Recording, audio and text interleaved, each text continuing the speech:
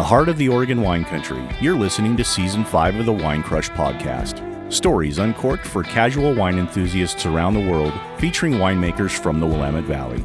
Sponsored by Country Financial. From origin stories to terroir, here's your host, Heidi Moore.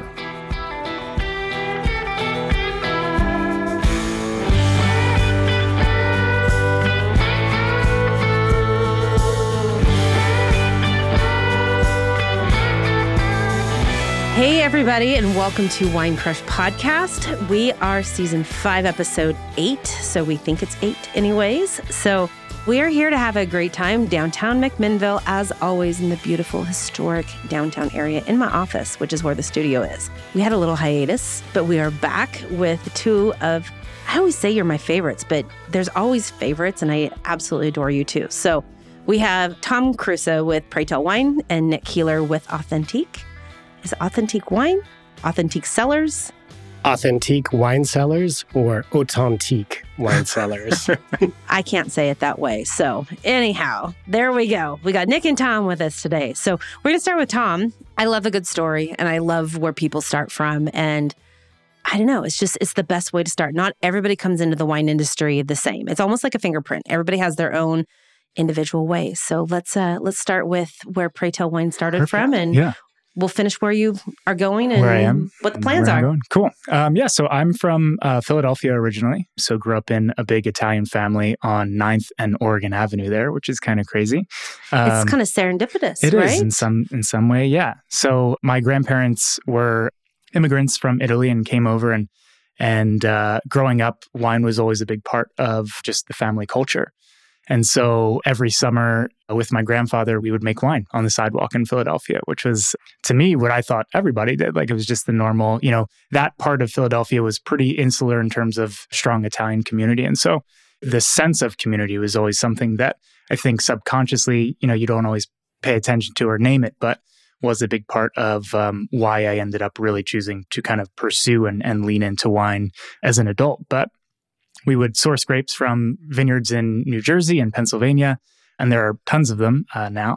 But we would bring them in, and we had a little hand-cranked destemmer and basket press, and we would just set up shop right there on the corner and do our thing. Never thought about that as a career path. Went down to college in Washington, D.C., and then quickly moved up to New York after that. And so went out to lots of really good restaurants in New York, always curious about, the wine list whenever it was handed to me. And, you don't want to buy a lemon in those regards. So I always tried to do some research and tried to be kind of like this, educated consumer when it came to wine. And so I thought, well, let's enroll in a wine program, like a course. And so I kept my day job. I was a book editor at the time, and I was editing psychology and business books. So, I get home after a long day and you're reading all these, companion modules to the DSM, which is, stuff for diagnosing different things. And it would be so heavy. And so I just reached for a glass of wine just to kind of unwind. But enrolled in a sommelier program, studied wine that way, and had all these questions about, why does it taste this way? Or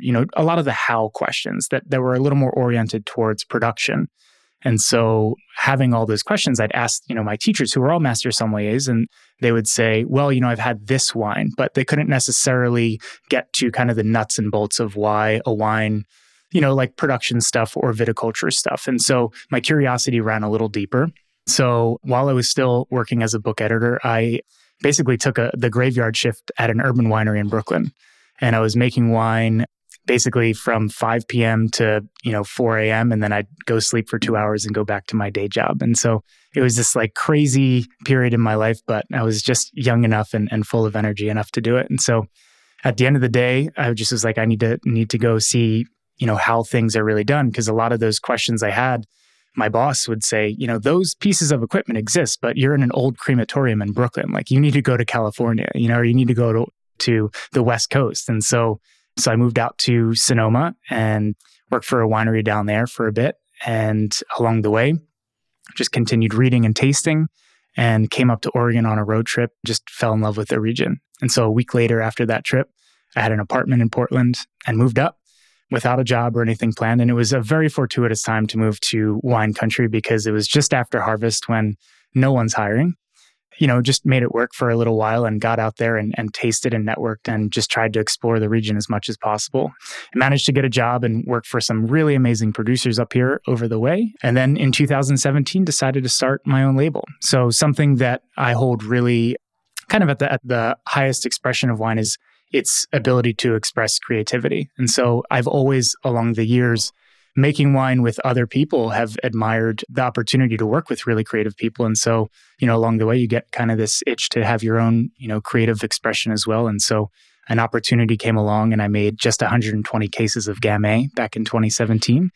And now it's moving up. So up to about 2,000 cases, which is crazy. Blossomed to so much more. It's a process for sure. So before we go forward, I have a couple questions. Absolutely. Okay. One, I imagine your winemaking at the corner like a lemonade stand to an extent, but maybe for adults. So instead of, selling your handmade lemonade, I just have this weird picture that like should be in a movie of you guys out there like with this basket press and distemper. And I mean, you hear this garagiste, type thing, but I've never heard corner of Pennsylvania and Oregon Avenue type, whatever. So paint me that picture just a little bit more because I'm so curious. I should say, so all of my Philadelphia brethren are probably shaking their fists at the air right now because back in Philadelphia, they pronounce it Argon instead of Oregon, which is a really funny thing. So I've learned to enunciate it. And that's something too, where, the first thing you learn out here is it's Willamette, damn it, and not Willamette, Yes. So, and not Oregon. Oregon. Yeah, exactly. Yes. Which, to their credit, some folks back east definitely say it that way. So the thing in terms of the picture of that, I mean, in my head as I was describing it, I'm like picturing like the opening of like The Godfather, right? Like it's sepia toned in my head even still, which is really funny. But it was just this kind of magical moment of, there was no stand, so to speak, but it was really just, my family, my grandfather, my dad folding in and helping out too. And we would just make it and it would be his to keep in the cellar and he'd give it out to friends and family in the neighborhood. And he was immensely proud of it. I mean, when we went to my grandparents' house, it was like my grandfather's wine or no wine, basically. Like it was just, he'd kind of, be competitive a little bit, like, oh, I made this, how's it compared to that kind of thing, So, but his stuff was always great. And actually just recently, when I was back east over the holidays, my family still has a couple of wine jugs. My grandfather passed away, I want to say about 15, 16 years ago now. But before he passed, he was still, doing some stuff and had some wine in the cellar. And so I opened up a jug of old Cabernet Sauvignon of his, which is kind of neat. And it was still hanging on, which is really crazy. So really neat to see. I wish I could share, what I'm doing now with him, but, I'll drink for two. It's no problem I'm sure you'll do just fine with that. Yeah. So was it mostly red then that you were making? Yeah, mostly red. I'd say it was probably all red, actually, looking back. Mostly Cab Sauv? Or was it a little bit of combination of it was Cabernet Sauvignon. It was Merlot. It was, every once in a while, we'd find some Sangiovese. There are some interesting varietals planted in Pennsylvania, not necessarily all Vitis vinifera, but other species of grape varietals as well. But you do see things like Chambourcin and stuff like that. They're a little more suited to the climate there. You're not going to, maybe, who knows with weather, but you could plant lots of different stuff there. So, yeah. Doing this podcast has made me realize that there's so many people that just randomly make wine in their garage or bathtubs or whatever. I grew up with a great uncle making wine in Tillamook of all places. And I thought it was the weirdest thing ever. Like, why is this guy bringing his own unlabeled bottles of hooch, and is it any good? And I think it was probably a Pinot and a Chardonnay, but now I'm realizing that maybe he wasn't so weird. Yeah. And I just thought it was so weird, but it obviously is not. I think it's, kind of going back to that idea of community or generosity in some regard. I mean, I think to break bread or to share, stuff that you make is, there's a really good feeling to it. I mean, I think a lot of winemakers, and Nick, you could probably attest to this as well, is that it's such a fulfilling experience to make something and share it with other people, whether they're friends or family or new people that you're just meeting. It's really, the idea of it bringing people together is really, I think, important. I think it's why we do it. Yeah. And I mean, for all of our family gatherings, it was pretty much Ralph's wine or no wine. Yeah. And so they drank Ralph's wine. Hey, nothing wrong with that. There was nothing wrong with that. But now I'm understanding it's really not quite so weird. Yeah. So, okay, next question. I had no idea that urban wineries existed until a couple of years ago. I thought it was weird just because, again, the movies have portrayed winemaking as sprawling vineyards in Napa. So it surprises me that there was something in Brooklyn.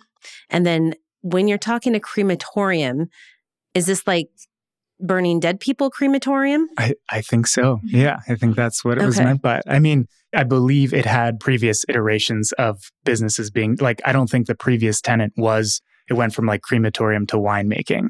But, it was an older building in Brooklyn. So yeah, one of the, things we were talking about off mic, obviously, was the whole ghost stuff. And something that I would always find really ridiculous there was that because I was working the graveyard shift, it was just me and the assistant winemaker at night. So they would close the bar and it would go dark, like all the lights off. And that's the side where the restroom was. And so at 3 a.m., when I had to wander over to the restroom anytime, I would be like dancing in place because I didn't want to go because it was terrifying. You'd have to use like the flashlight on your phone, and find your way. And there were all types of noises and uncomfortableness. So yeah, there was definitely some energy there for sure. I can only imagine the funk in the air too. I mean, because you're always talking about like the natural surroundings. Ambient yeast and all that. Sure. Exactly. That's a little dark, but sure. I don't know. I totally went dark on that, but I'm like, as you're talking, I'm like, okay. Ambient formaldehyde. Yeah.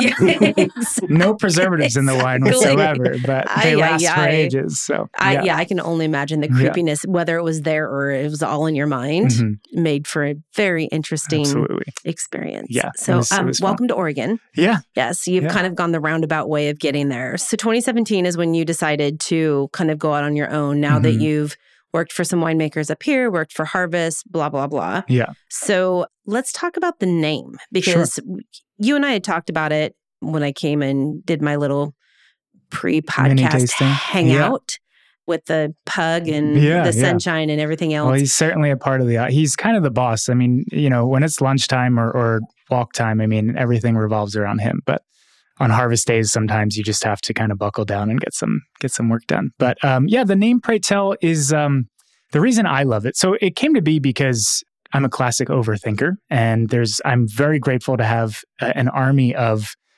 supportive friends and family around me. And so with that, there's no shortage of opinions, obviously, and particularly in an Italian family. But, there were a number of different suggestions and names that I was thinking and all this stuff. And it kind of came up somewhat facetiously in the sense that someone had said something and it was like, really, that's what you think the name is, Pray Tell? And I just stopped in my tracks and thought, well, that's a great name, Pray Tell, because I started to think about it. And as someone who, loves to write and thought I was going to be a writer out of college and all that, I just love the way it's kind of morphed in terms of its value of earnest curiosity. Why is the sky blue, pray tell?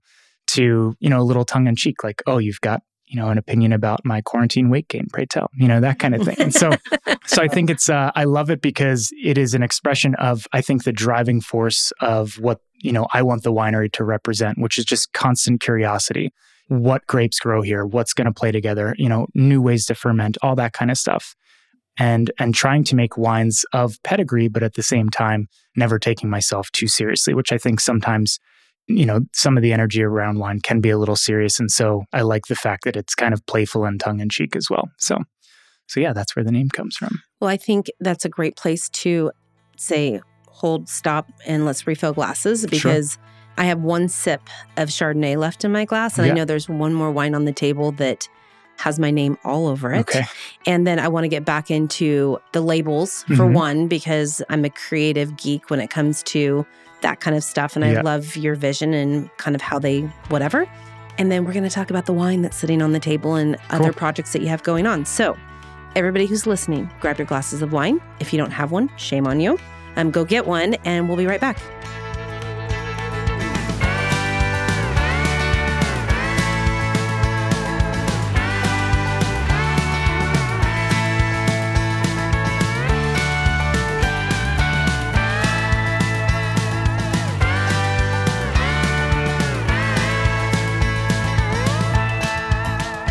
My glass is full. I think everybody at the table's glasses are full. Hopefully your all's glasses are full, or you found something to drink anyways, because we're going to go back to talking about wine.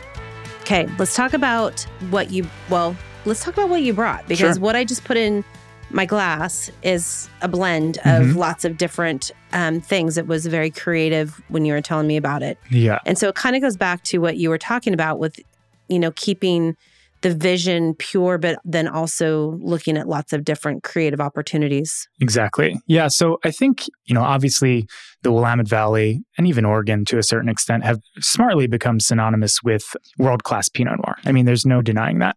And, we're seeing other varietals that are so well suited for the region here: Chardonnay, Pinot Gris, Gamay. And so something that I noticed early on, just going out to taste around the valley and working in the valley for as long as I have, is that we really, as kind of a winemaking community, tend to get pretty granular with the wines that we're making and how we sell them.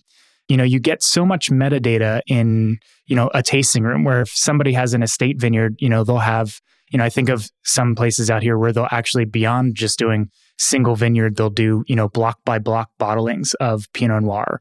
And I can get super, super geeky with that. I think it's super cool. But something I started to think about when I started my own brand, and that the fact that I was working with, a number of different sites. Last year, I worked with 7 different vineyards and 6 different grape varietals, was that I wanted to start to see, unpack what a zoomed out look of the Willamette Valley felt like. So instead of getting, everything under a microscope, start to see what is a broader sense of terroir look like here. And so part of that is just kind of grounded in exploration. It's me having been out here for 9 years now and having really good familiarity with sites, but also trying to learn from new sites every year and practicing and kind of sharpening the blade with each individual varietal as well. So my whole thing is I try to make Pinot Noir and Chardonnay and Gamay as single varietal bottlings every year. And I try to approach those in a way that, is really trying to pay respect to where they're coming from and a little more of that site specificity. Whereas I also try to do some more playful stuff. And so the wine that's in your glass right now is kind of my bird's eye view of the Willamette Valley. So it's actually a blend of 4 different grape varietals. It's Pinot Noir, Chardonnay, Pinot Gris, and Gamay. The whole idea with it is to really kind of, zoom out and see what consistencies at that level match consistencies of flavor and structure and varietal typicity to some regard in a much more specific, under the microscope, so to speak, kind of approach, and seeing what through line there is and what, differences and what can be learned in both of those scenarios. So I co-fermented some of the grapes here. So the Pinot Noir and the Pinot Gris were co-fermented, and then the Chardonnay and the Pinot Gris were co-fermented. And then I had a little bit of Gamay and Pinot Gris co-ferment as well, but played around with some locally made terracotta amphora and neutral French oak there. Yeah, just meant to be, I think a pretty light on its feet red wine that's pretty versatile when it comes to food pairing. Also just something easy enough to drink, right out of the bottle if you really wanted to. It's kind of a smorgasbord of like the co-ferments and stuff. I don't know if I've heard or drank anything in that realm. Yeah. And it's a really nice, light red wine that I think you could pair it with anything. Well, thank you. It's going to go good with our empanadas and our skewers from my step-in food partner next door, because my regular one just couldn't make it today. Yeah. But Ricky, Pura Vida, massive shout out. This is going to go great with what he made and brought us today to snack on and eat, because we always snack afterwards. I love wines in this category too, when you think about food and wine pairing. I mean, not just my own wine, but other wines that are kind of in this style. And I think the orange wine can kind of feel that way as well, where it feels a little bit like a Swiss Army knife on a dinner table. It's like, what do you have? What did you make? Let's see if it's compared with this, and just kind of putting it through its paces a little bit. And I think it's fun to make wine in that style for sure. I agree. I like it. Okay, let's talk about these other 2, because they are interesting as well. You didn't bring us the single varietals. You brought us the creative. I didn't. I think that masterpieces. Well, they're all, I think, really cool little snapshots of the journey and exploration. So, wine is such a great storyteller, and particularly, I mean, I could probably go off on a tangent, as many winemakers probably could, about how Chardonnay is just like such a amazing varietal to work with, because it offers this level of transparency in terms of decision making. Where is it grown? How is it fermented? What's it aged in? All that stuff really seemed to come through, in my opinion, with Chardonnay. And so it's been fun to kind of, crack open what Chardonnay looks like in my cellar and start to explore that. So in 2020, I made 2 different Chardonnays. One was a little more kind of like elegant, and I don't want to say Burgundian in style because I think that might be a misnomer. I think it's a little more just Willamette Valley in style. It's direct press. It's very pretty. It's in a combination of new and neutral oak and aged and really just a lovely wine. But I tried to kind of see what the bookends of Chardonnay start to look like in my cellar. And so with Chardonnay grapes picked on the same day, I decided to look at one that was, kind of the traditional style that I've been following and kind of honed over the years, and another that was going for richness in Chardonnay without relying on the influence of new oak to build richness. And so with the Chardonnay that I poured for you earlier, that is a combination of 2 barrels, but basically 2 different fermenters. So one was skin contact Chardonnay for 36 hours, and the other was a skin contact Chardonnay for 7 days. And so with Chardonnay, which isn't a particularly phenolic grape varietal, I was trying to see where the cliff is in terms of the longer you let the juice and the skin sit in contact with one another, at what point does tannin profile and structure kind of like hit its edge and then kind of drop off? Because you could, leave stuff indefinitely really and just see, how long it really looks. And so that's just an expression of, that study in 2020. And then we have the 2021 orange wine, which is mostly Pinot Gris and a little bit of Chardonnay. 2021 was just an exceptional vintage out here. And so really fun fruit to work with. The Pinot Gris comes from a vineyard that's planted at 1,000 feet elevation. So really high elevation was the last thing I brought in during harvest and decided to, had all this beautiful fresh acidity, which is really great. But again, Pinot Gris, kind of on the opposite end of Chardonnay, is a lot more phenolic. So if you leave it in contact, the juice in contact with the skin for a while, it could feel really tannic. And so I was just trying to kind of find that prettiness again. And I think that that's my approach on everything, is trying to kind of coax out kind of the lighter, prettier styles of wine. That's generally what I gravitate towards.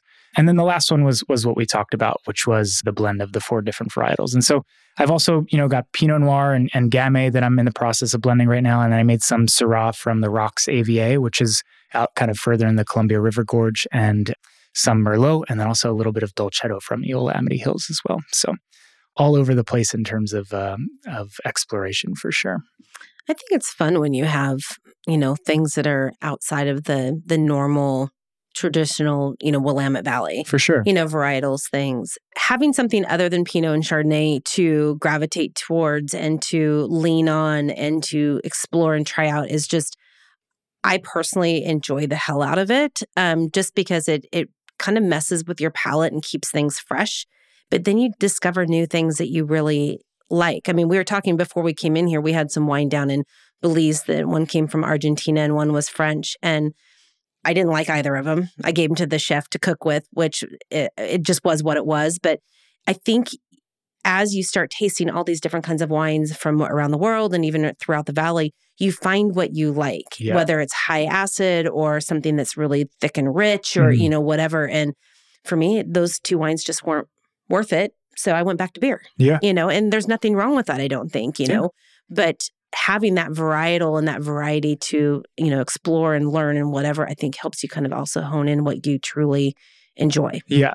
I think just from the winemaking side of things, I think what I really love about that level of diversity in the cellar is that it helps you kind of avoid kind of falling into any habits in terms of winemaking. There's no recipe, there's no singular approach every year. Instead, it's, what did I learn from this varietal last year and how, what can I take from that and maybe try on Pinot Noir this year? How to continue to kind of differentiate how you handle, one grape varietal based on the experience of working with others, which I find a lot of value in, and I certainly hope to continue doing for sure.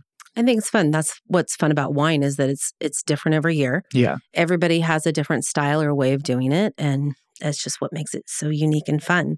So, and speaking of unique and fun, is these labels. This isn't one of those things that you call the graphic designer and say, hey, I want popsicles on my labels. Yeah.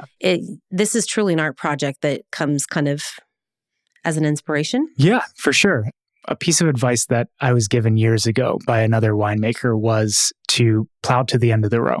So for me, when I wanted to have, my own label, I really wanted to own as much of that process as possible. And I think goes beyond just the winemaking for me. I wanted to have that story come through on the exterior of the bottle too. And so trying to figure out beyond the name, which was a fun process in trying to come up with, was the aesthetic for the brand. Something that I had, tried was painting it. I tried drawing it. I tried graphic design stuff. I was doing all this stuff myself, but my uncle, who runs an art camp and a farm out in Ireland, he and his wife have this amazing project out there. He had recommended, he's like, why don't you try cutting it out? And something just clicked there, where growing up in Philadelphia, there was this amazing art collection there. It was at the Barnes Foundation. It was all these pieces from Henri Matisse. When he was later in life, he could no longer paint. And so he started to cut things out.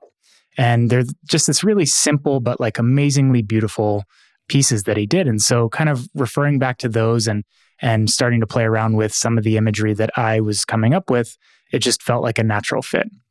And I think the synergy too of just kind of the energy of the brand and just winemaking in general was, I think back to childhood, like what is the first or one of the first artistic endeavors you do as a kid? And it's usually, some construction paper and those little safety scissors and you're clipping away at stuff. And so I thought trying to make something really beautiful out of, the simplest of material is kind of akin to trying to make, a really good wine out of grapes. And so it just felt like this really beautiful parallel and just a way to continue to express, what's in the bottle on the outside of the bottle, basically. I cut everything out of paper myself. And then I know the bottles in front of us don't really have wax on them, but I'll blend all the wax colors myself. So I'll stand over a crock pot, probably breathing in too many fumes of things I shouldn't be, and I'll just start with primary colors and try to find the color palette that works with the label too. So that's kind of the approach to building the dressing of the bottle, so to speak. So yeah. I love it. Thank you. I love it. I mean, I think it. it's again, one more level of creativity that makes what all you guys do is unique and fun and so lovable. Well, now we need to find you. And people need to buy the wine and enjoy the art project that you have literally put on and in the bottle. I think it's a great way to describe this entire business as an art project. So the wines are available for folks in Oregon. They're distributed up in throughout the state. So they're up in Portland and in some restaurants and some shops up there. And they're certainly available through the winery. So you can go to praytellwines.com. That's Praytell. They're distributed around the country, so in different states. So I'm up and down the East Coast and Chicago and Colorado and Texas and California soon and North Carolina coming up. So they're certainly getting out there in the world. But if you ever want to find them directly from me, praytellwines.com. There's a shop and you can get them shipped right to you. And if they want to come tasting? If they want to come tasting, so we didn't talk too much about this, but the winery is 1,000 square foot garage box, basically, in downtown McMinnville, that I insulated like crazy and got the right power for and all that fun stuff. We can barrel taste, and I always joke that it's not the $1 million views that some other neighbors have, which I love to go and relax at, but hopefully we'll drink some good wine and listen to some good music. So certainly welcome to reach out via email, just tom@praytellwines.com, and happy to have you come through. And you get to hang out with the shop dog. You get to hang out with the shop dog. You get to hang out with me. He's more fun, but yeah. I don't know. It's a difference of opinion, so... Okay, Tom, thanks so much. My pleasure. Thank you for having me. Coming and hanging out with us. And next up is the Nick Keeler of Authentique, or however else he said that I can't remember. But anyways, he's awesome too. So don't fill your glasses yet because, just don't. Unless you have something really special to put in there, and then do that. And we'll be right back.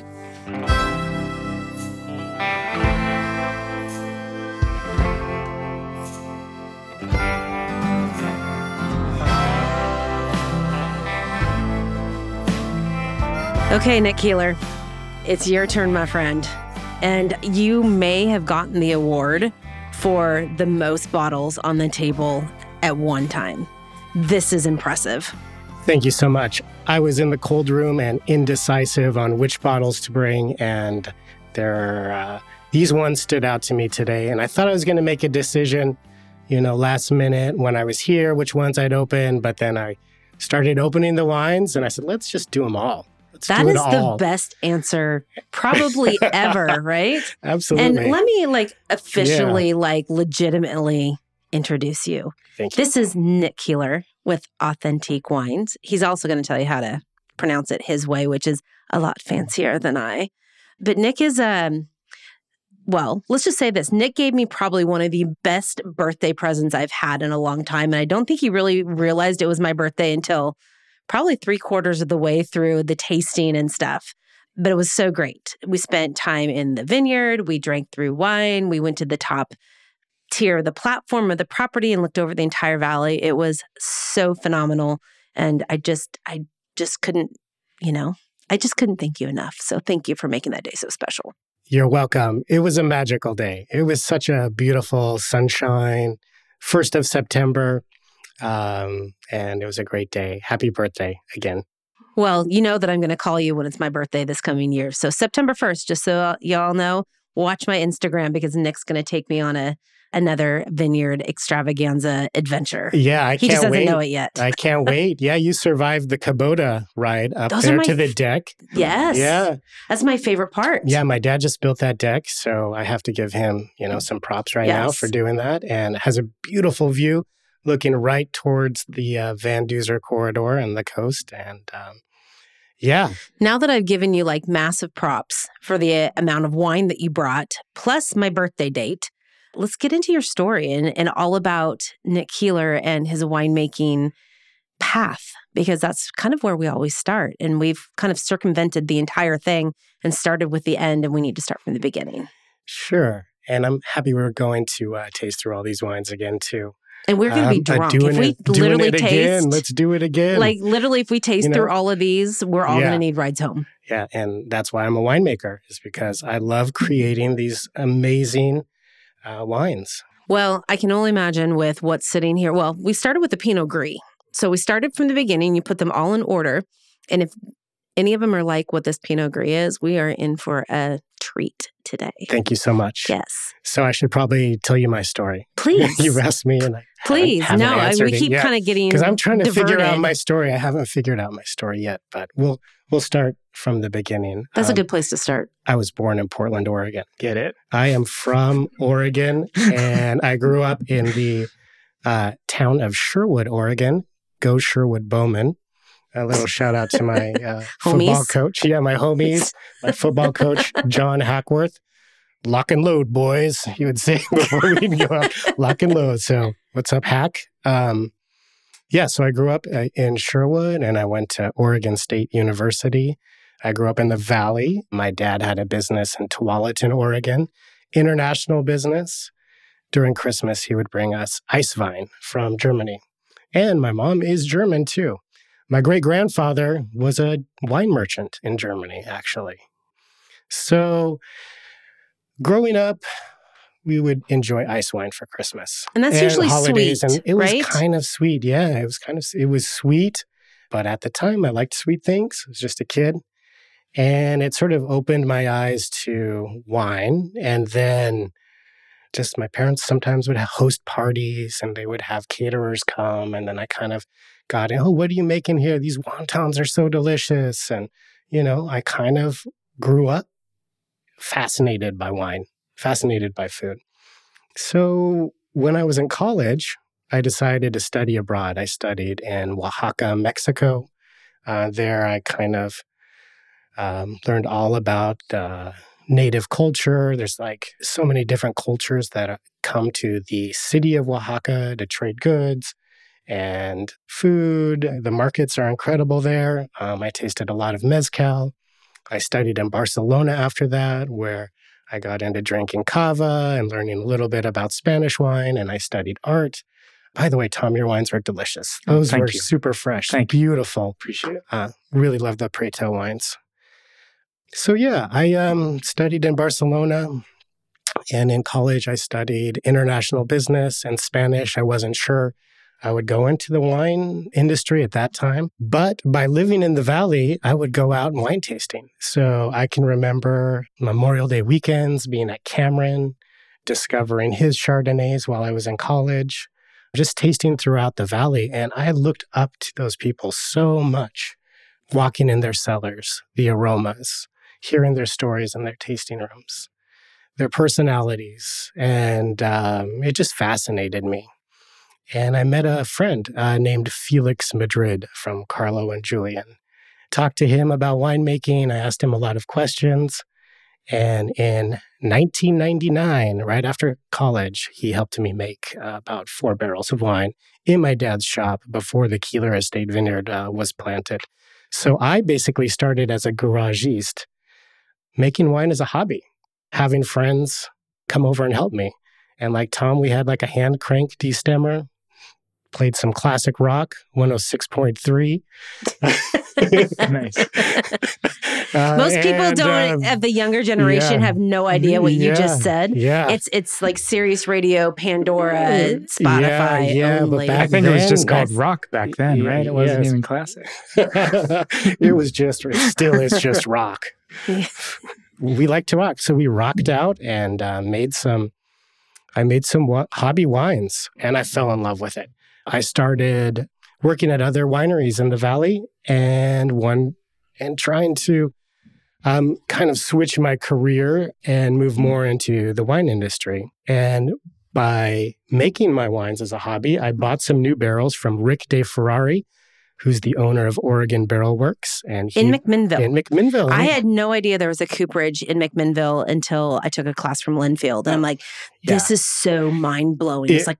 It is so cool. I remember him working on tanks at the time for Beaufrere, like refurbishing tanks, talking to him about his Francois Frere barrels that he represented and all the wineries that use Francois Frere in Burgundy and Oregon. And so I bought some Francois Frere barrels from him.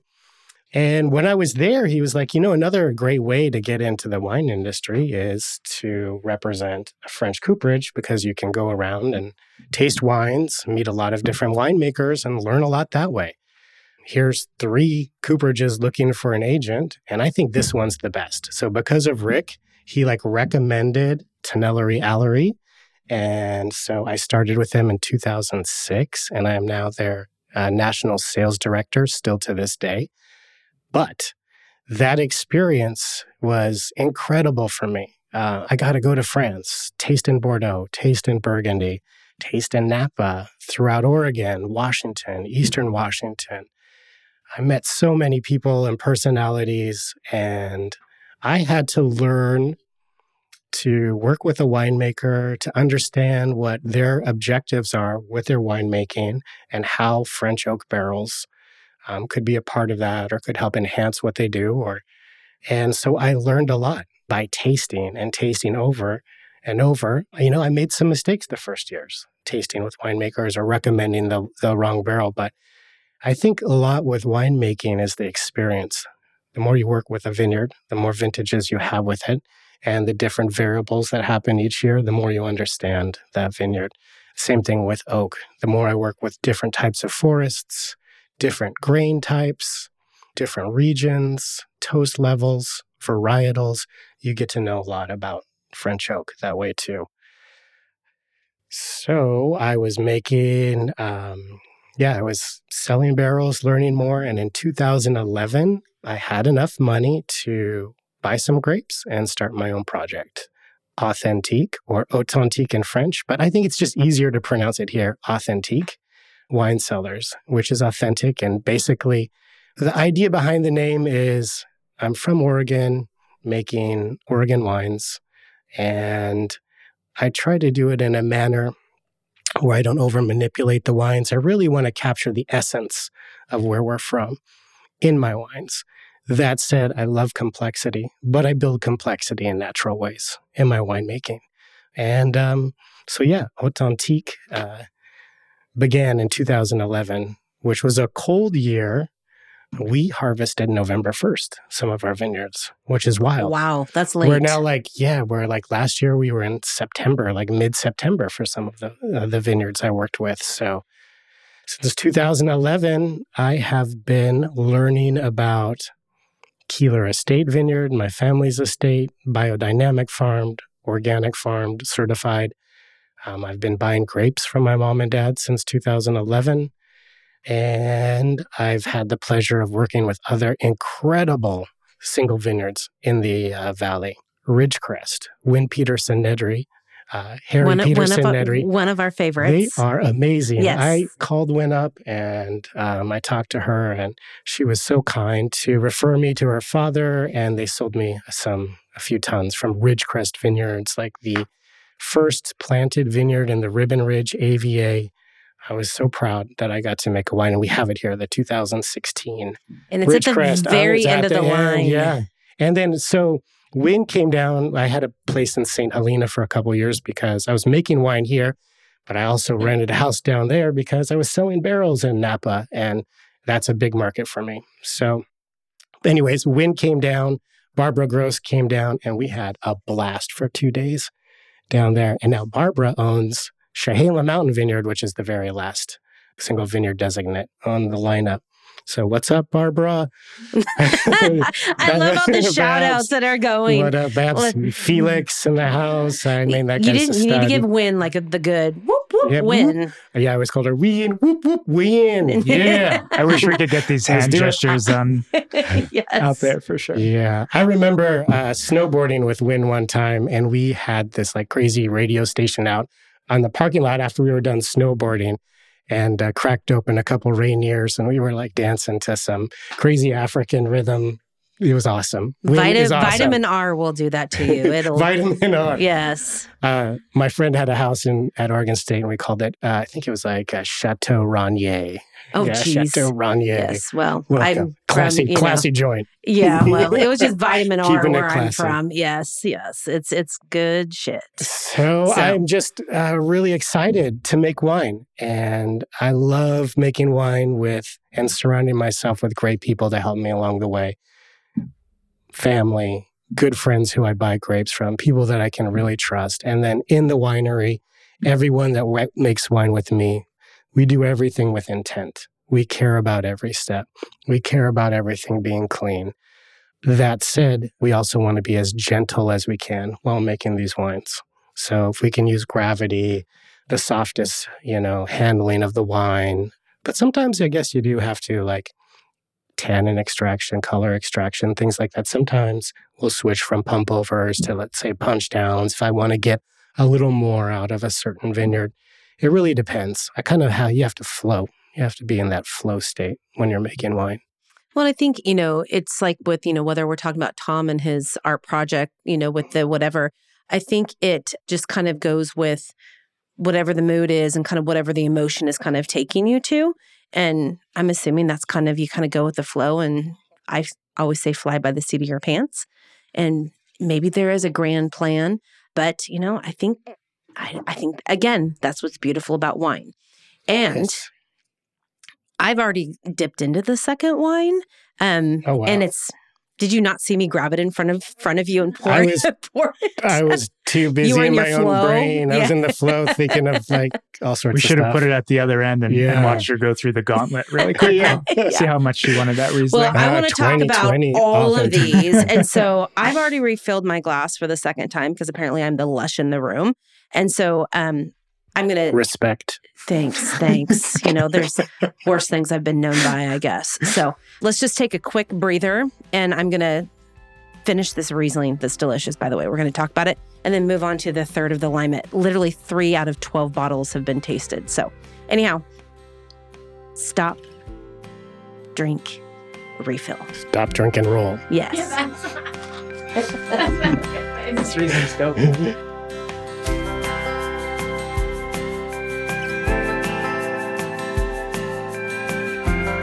Yeah, I love Oaxaca, and I'm quite keen on making a mezcal there. I met a incredible mezcalero down there in 2020. And so, look out. I've got some fun new projects coming up. I've got a few fun projects. Sign me up for a case of that already. Mezcal is my favorite. And I've we're gonna age never had it. in neutral Chardonnay barrels. Cool. Yeah. That's awesome. We'll bring France, Oregon, and Mexico together in a mezcal. He's our French guy. We gotta bring David Pott.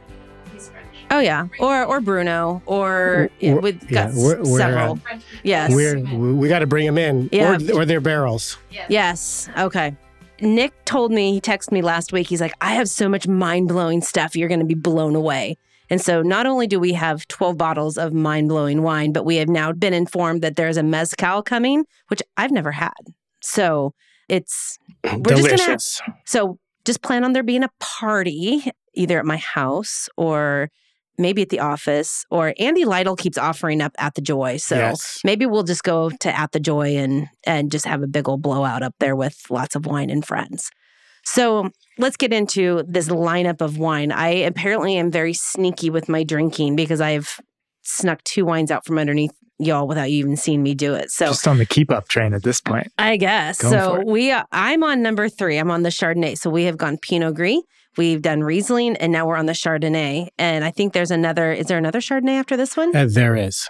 So, so we'll be here for a while. Okay. And there's nothing wrong with that. But we want to talk to Nick about all of these wines because he is the mastermind behind all of them. They have great labels. The labels have meaning. And I want you to tell the world about everything that you brought and what you're doing. All right. We'll go from left to right with Lady Leisure.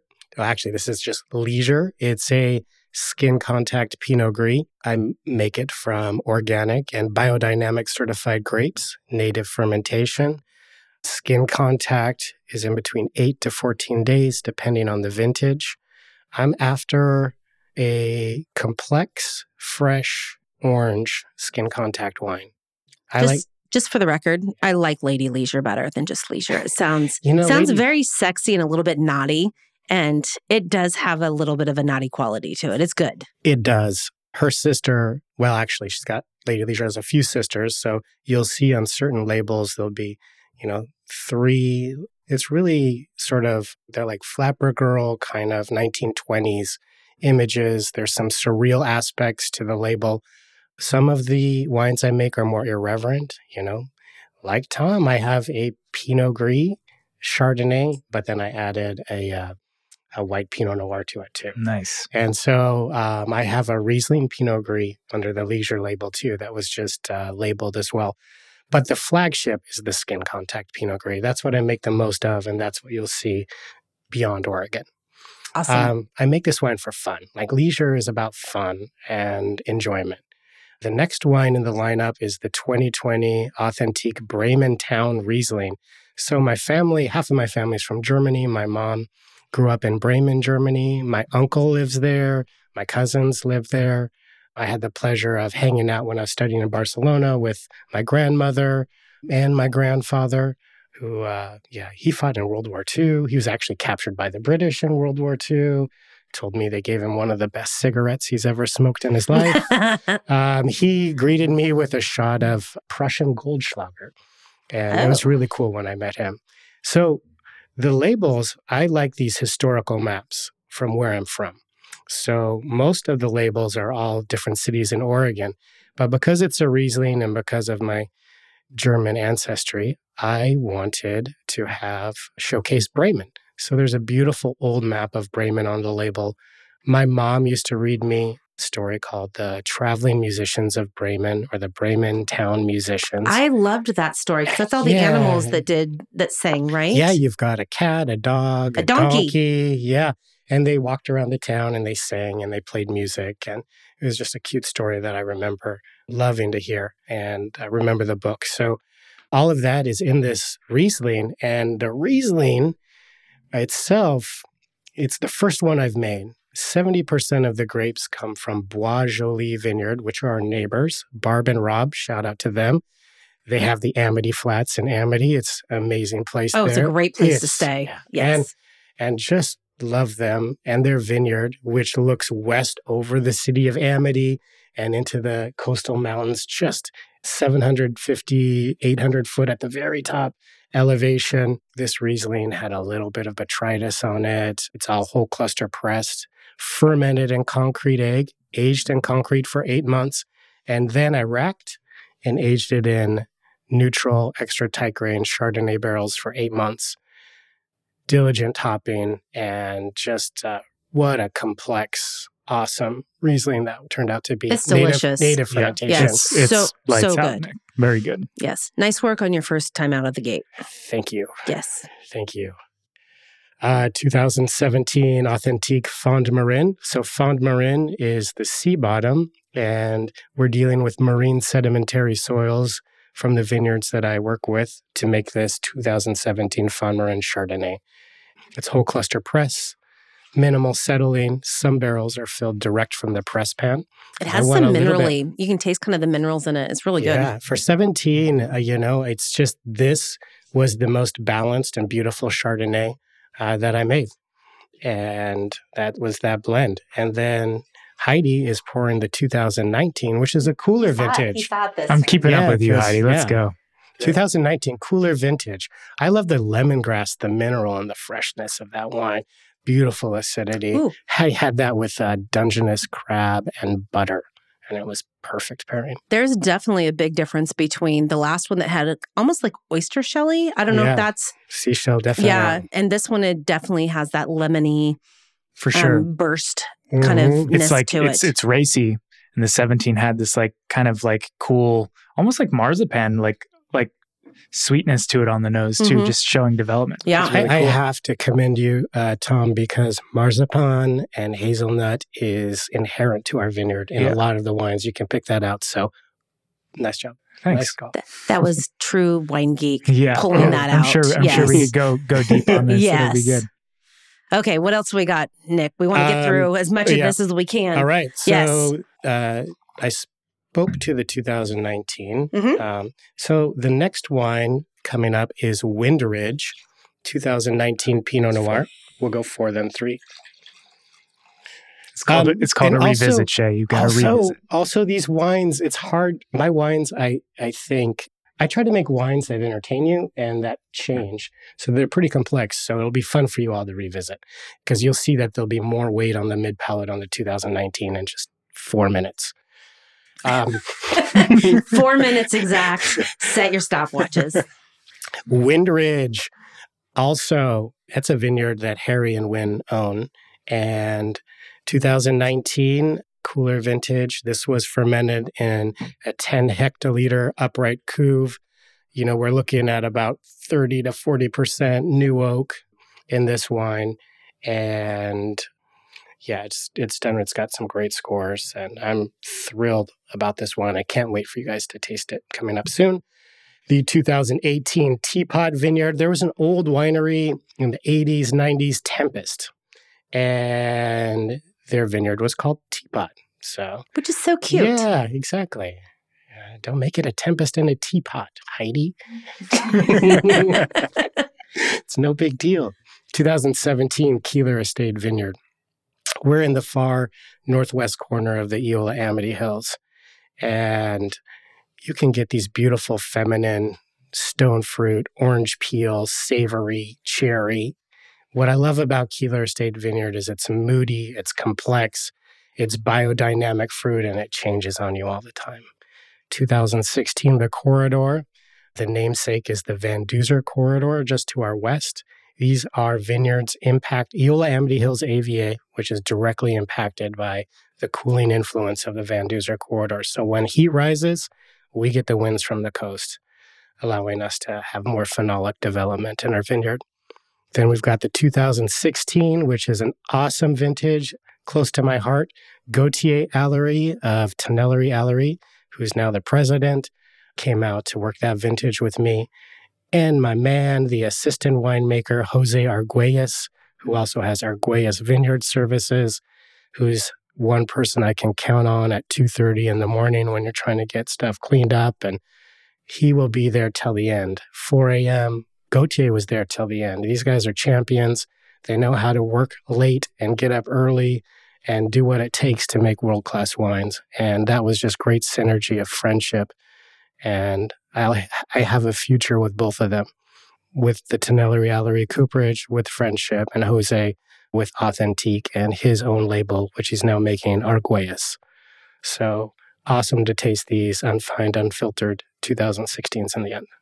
The beauty of the wine industry, at least in Oregon, is all these synergistic friendships that are created through the vineyards, the cooperages, the different winemakers. I mean, it's just restaurant owners, we'll just say it this simple way because I can't speak, but you end up with all these great stories, these great energies, and just all this amazing wine, food, and stuff that comes out of it. And it's so unique and it's so fun. I mean, it just creates just amazingness start to finish. You guys are a noise nightmare. I've been scolded 4 times. This is when you're 5 times. six wines. Well, no, we had Tom's 3 wines, and now we're 5 or 6 wines deep. Yeah, with thank Nick. God I didn't bring more. Jeez. No kidding. We'd never go home.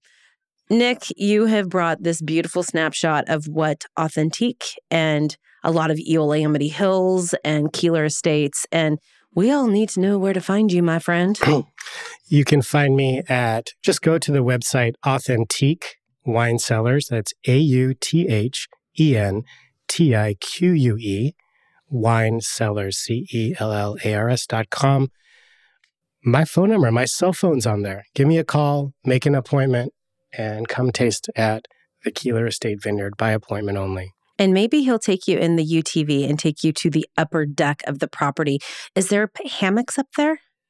Yes. I think we need more, but I mean, to roll out and lay on those hammocks looking west and seeing the sunset, or Sunday mornings with champagne, a little all classical Portland Sunday brunch on, it is awesome. We've got barbecues up there. We've got a nice, there's lots patio of seats, tables. and it's like a meadow, so you can stretch out, bring families. I like dogs. This hammock tip. I'm going to get some for the parking lot. I am a new fan of hammocks. Yes, you need one at your place too, Tom. Yes. Lavish naps after a late night. Oh boy. Amazing. Yes. Well, this has been beyond fun. We've had great conversations. We've got all kinds of weird information out of the both of you, which makes everything better when it's a little bit odd, right? We have food to go eat. So thank you so much. Well, and a lot more wine to drink. We haven't even gotten halfway through Nick's, trophy of wines. We've got work to do. Jeez, do some work. Yes. So anyways, thank you to you both. Oh, I almost forgot the questions. This is where this gets really important and very serious. We'll start with Tom. Uh-oh. Okay. $1 million question. You get to take one person, dead or alive, that's famous, typically celebrity-ish. Okay. One wine and a snack. Oh, Heidi. I need time. No, you don't. Okay, so one person, dead or alive. Yes. Any wine and a snack. Yes. What am I doing? Going on a picnic at Nick's. Jeez Louise. There's so many people I want to take up there now that I know hammocks are in the play. It has to be a celebrity? Somebody that we all know. Nick, do you have an answer queued up for this? Because I could think on it. Same question for Nick. And he can come hang out at your place. I don't care where you guys go, but I think we'd probably both go hang out at your place in that scenario. Oh my goodness. This is really hard. It is, but it's you have to have that person like top of mind. Who do you want to go hang out with and chill? Yeah, I mean, like my initial thing, I would say, like, this is probably enormously cheesy, but I would have said if I could do my grandfather with a bottle of my wine at Nick's place, that would be good. Just to show what I'm up to and see him. But he's not famous. So I would say if there's no issue on budget for which wine that we're doing, I mean, yeah, probably get like crazy with it. Let's get some DRC or, some like Clos La Nior Sauvignon Blanc for a nice sunny day. Go sit outside. And who am I taking with me? Maybe I'll take Paul McCartney. I don't know. There you go. Let's go Paul McCartney. I like Paul McCartney. I like the Beatles. And then maybe he'll sing me a medley on a hillside. It's a dream. All right. Don't worry about it. This is all dream and this is all like fantasy. Yeah. But so me and Paul that's me and Julio down at the schoolyard. But me and Paul on the hillside drinking some crazy stuff. Okay, Nick. Top Paul McCartney. Oh man, he's good. He goes, he is I good. would like to hang out with Paul McCartney too. Ringo and me are doing it. You could take John Lennon. You guys could have all kinds of arguments up on the hill. Yeah. Gracious. Who would I take? And what would I drink? Let me see. I would take Ava Gardner, a bottle of DRC, and go to the Maldives. See what happens. I like that. And we forgot the snacks. You cannot forget the snacks. Okay. Oh, yeah. I'm going to keep it super simple. I would love just some wonderful fresh made bread, some Parmigiano Reggiano, maybe a little buffalo mozzarella and some olive oil. Dig it. Hillside. Do it. What's your snack? You're all looking at me. That's because you didn't pick a snack. I've got to pick a snack. So I would pick paella. Nice. Yeah, it's a good snack. Yeah. It's a good meal. It's a good snack. I'm hungry. I'm a big snacker. Yeah. Has anyone ever asked you Yes, actually, I got the tables turned on me with Alex Sokol-Blosser. And I was unwarned. And I'm just like, damn, shit, nobody's ever asked me that. Yeah. And so I'm going with Steven Tyler. Okay. And I forget what wine I took. I think I was taking a Brett and Syrah because that was like my aha wine, like that wine that you're like, okay, I get this now. So a bottle of Brett and Syrah, and I like potato chips and salsa. So I was probably taking that with Classic. me too. Keep it classic. But Like Steven that. Tyler and I, we are gonna be buddies. That She would be just fun. doesn't So know many it yet. scarves. There's just scarves everywhere. Oh, can you imagine? We tie them in my hair. And Forget the picnic blanket. It's just Yes. a pile of scarves. dig Love it. Yes. Probably one of the most fun concerts I've ever been to in my entire okay. life as well. So anyhow, okay. On that, we're going to say la vie. Muchas gracias. Thank you for coming. And let's go eat those snacks that are sitting out front. Cool. Thank you so much, thank Heidi. you. What a Yes. pleasure. Yeah, so fun. Awesome.